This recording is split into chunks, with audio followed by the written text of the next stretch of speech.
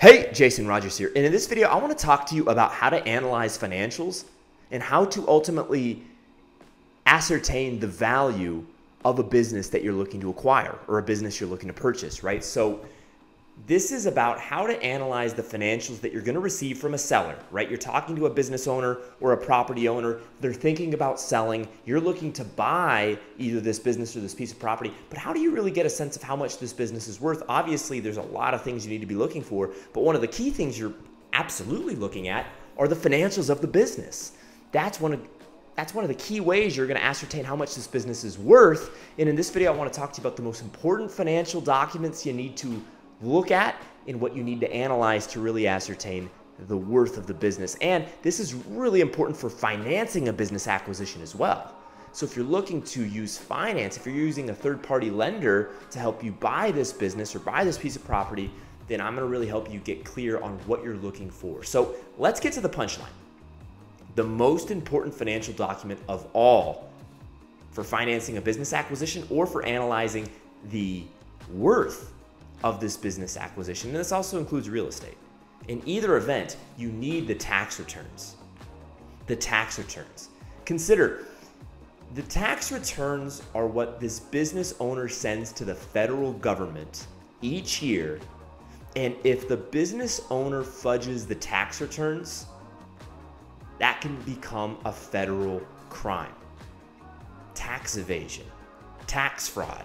There are serious implications for fudging your tax returns. And this is basically going to be the case in any first world country and most countries in the world. You do not want to short the government on taxes. You can get yourself in a lot of hot water if you do so. And so what this means is a business's tax returns are the most trustworthy financial document you can access. They're more trustworthy than the P&L. They're more trustworthy than the statement of cash flows.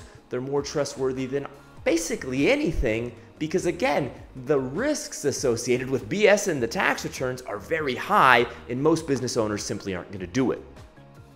This is why when you're looking for acquisition financing from a third-party lender, from a bank, this is why in almost every single scenario, one of the first things a lender is going to request are the tax returns for the business acquisition in question. They want to see those tax returns. They want to see how much income that business owner reported to the federal government each year.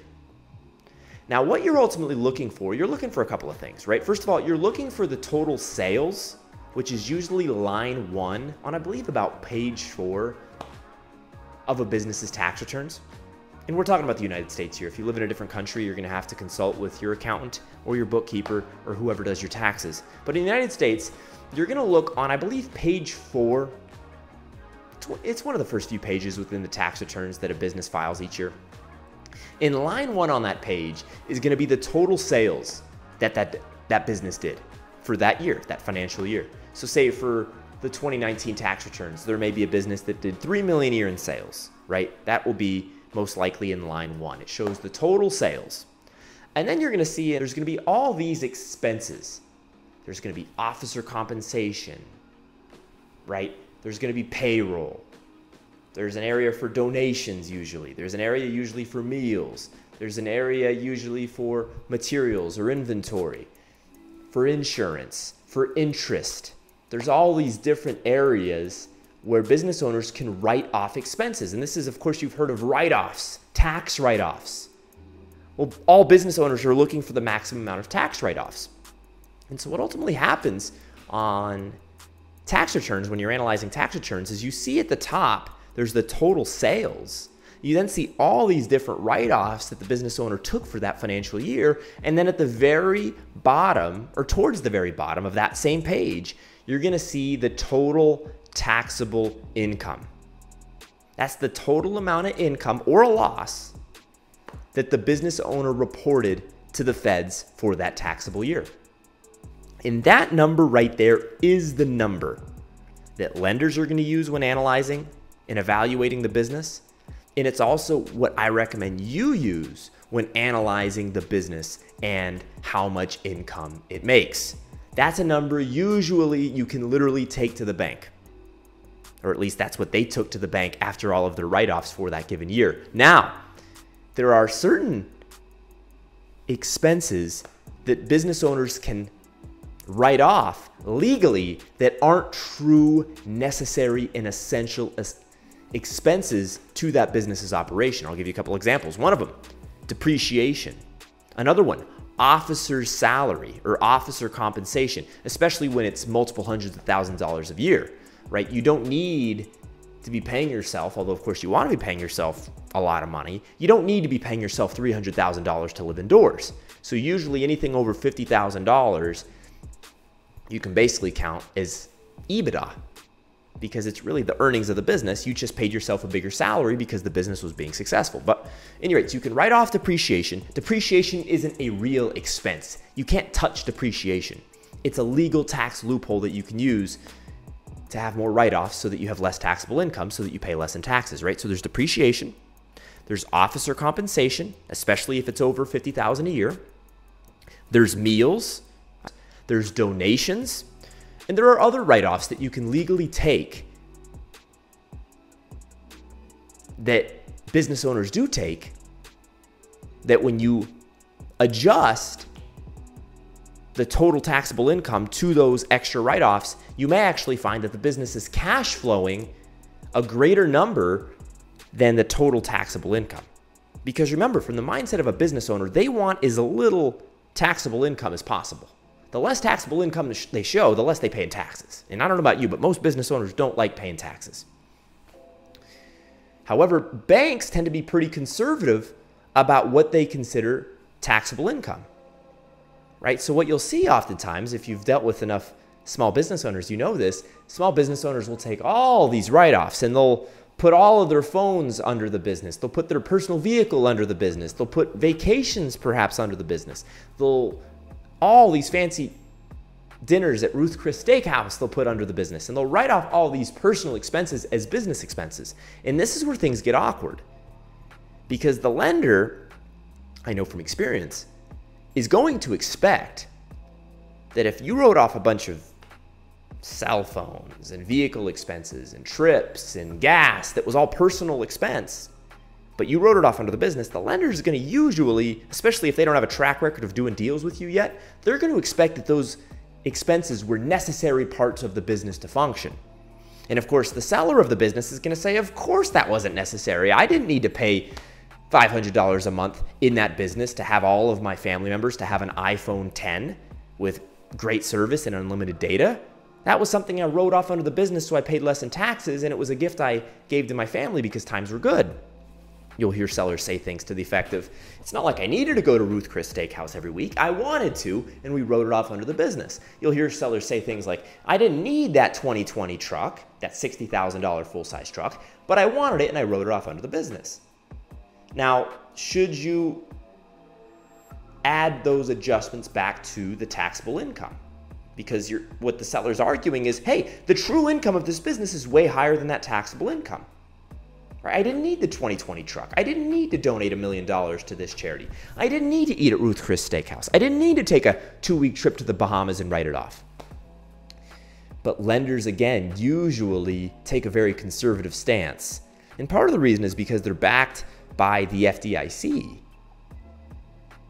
right? Which is essentially the program, I believe it was made back when FDR was in the White House 80 years ago now. But this is basically where the federal government backs every single deposit made into an FDIC-insured bank up to $250,000. And in exchange for doing that, banks need to follow certain regulations and rules. And one of those regulations and rules usually that banks have to follow when lending money is to look at the financial tax returns. And so this is where you can go to a seller and say, look, you can't eat your cake and have it too. You can't double dip. You either get to write off all these bogus expenses under your business and reduce your taxable income, but then get a smaller payout when you look to sell your business, or you should have kept it clean in the years prior to this so that I could have given you maximum dollar for your business. Now, some sellers will try to have their cake and eat it too. They'll say, hey, I'm going to write off all these things, and then I'm going to go to a buyer that's an all-cash buyer that doesn't need to produce my tax returns to the bank.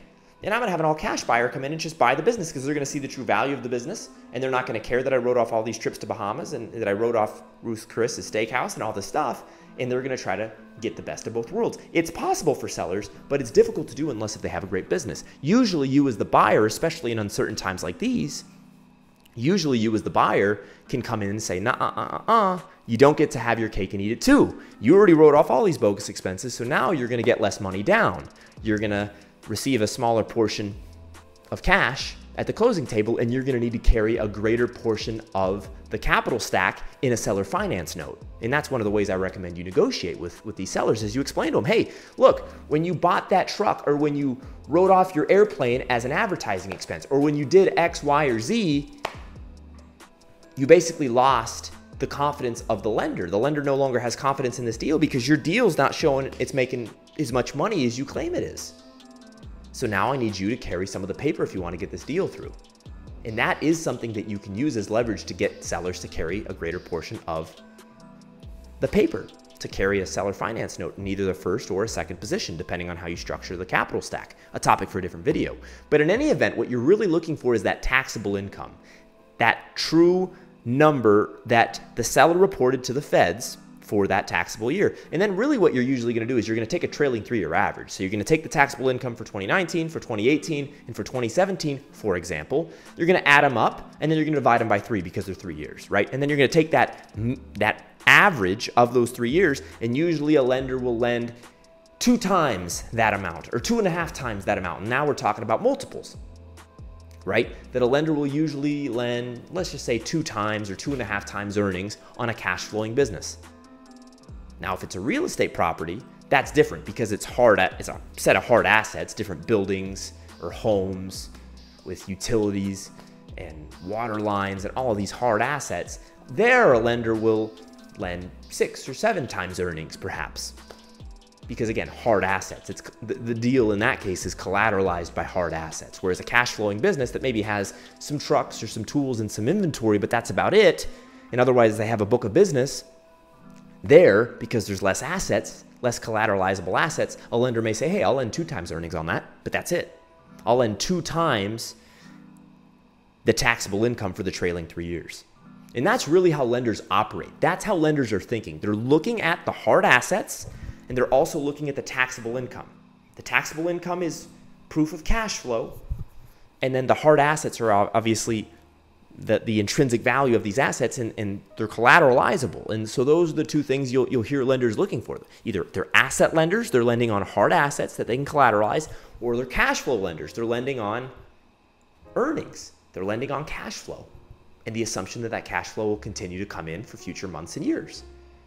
But in any event, those are the things that lenders are looking for. And again, by understanding what to look for on tax returns, because banks and lenders of basically every description, as well as investors, generally value tax returns the most of any financial document. Why? Again, because it's the document that is most risky to fudge.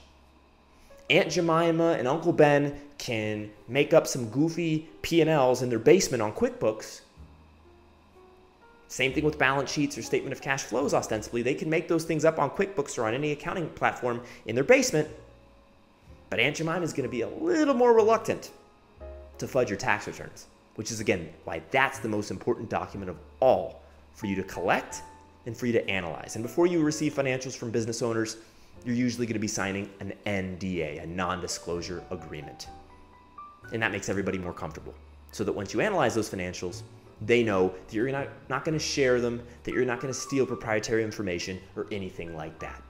All right, but that's basically how you go about analyzing businesses, as well as real estate and cash flowing properties. In any event, you're looking for that taxable income, and then you're going to take those financials to lenders, and usually they will say, hey, based on the assets and the cash flow, I'll lend this much on that property or on that deal. That's basically how it works. All right, if you've liked this video, throw it some love, share your comments below. What would you like me to talk about next? We talk about business acquisition, M&A, and real estate here a lot. We also talk a lot about finance and deal making in general. So by all means, if you haven't yet, be sure to subscribe to the YouTube channel, and I'll talk to you in the next video.